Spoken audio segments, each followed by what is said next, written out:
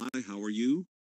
Sniper in a mall in Idaho, United States of America, dies from injuries suspect died a day after the attack. The motivation for Monday's attack remains under investigation. A man who opened fire with a gun in a shopping mall in Boise, Idaho, U.S. state of Idaho, killing two people and injuring others, including a police officer, died on Tuesday, 26, from his injuries, they said. Authorities. Investigators have yet to determine whether the fatal injuries resulted from an exchange of fire with police at the scene, or from a self-inflicted shot before he was taken into custody, according to Boise Police Chief Ryan Lee.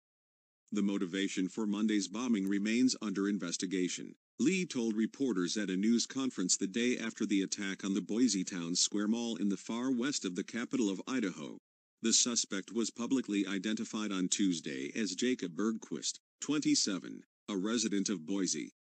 Police Chief Lee said the sniper had previously had run-ins with mall security and police for disruptive behavior.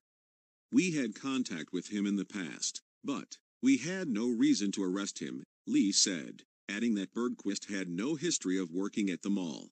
Police also revealed new details about the incident, saying the suspect fired several shots inside the mall before fleeing the building and was confronted by police officers who arrived at the scene within 2.5 minutes. According to Lee, the swift response by law enforcement averted a greater tragedy.